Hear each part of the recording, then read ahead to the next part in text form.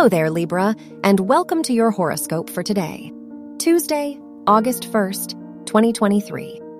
The sun is in your 11th house, so now is a great time to socialize and make new connections. Neptune is in your 6th house, which will add beauty to your day-to-day life. You are likely to find inspiration everywhere you go. The moon in your 5th house will bring out your creative energy.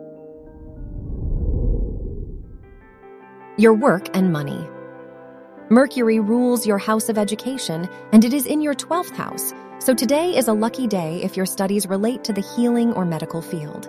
Neptune is in your 6th house, so now is the time to incorporate your creativity into your work and tasks. Your health and lifestyle. Saturn is in your 6th house, so this is a good time to make changes to your health routine.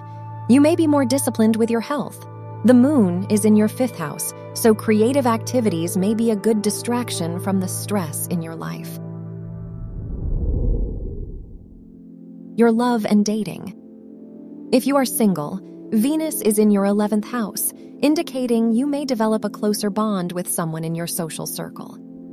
If you are in a relationship, Chiron is in your 7th house, so now is a good time to heal old wounds in your relationship with your partner. Wear red for luck. Your lucky numbers are 5, 13, 20, and 34.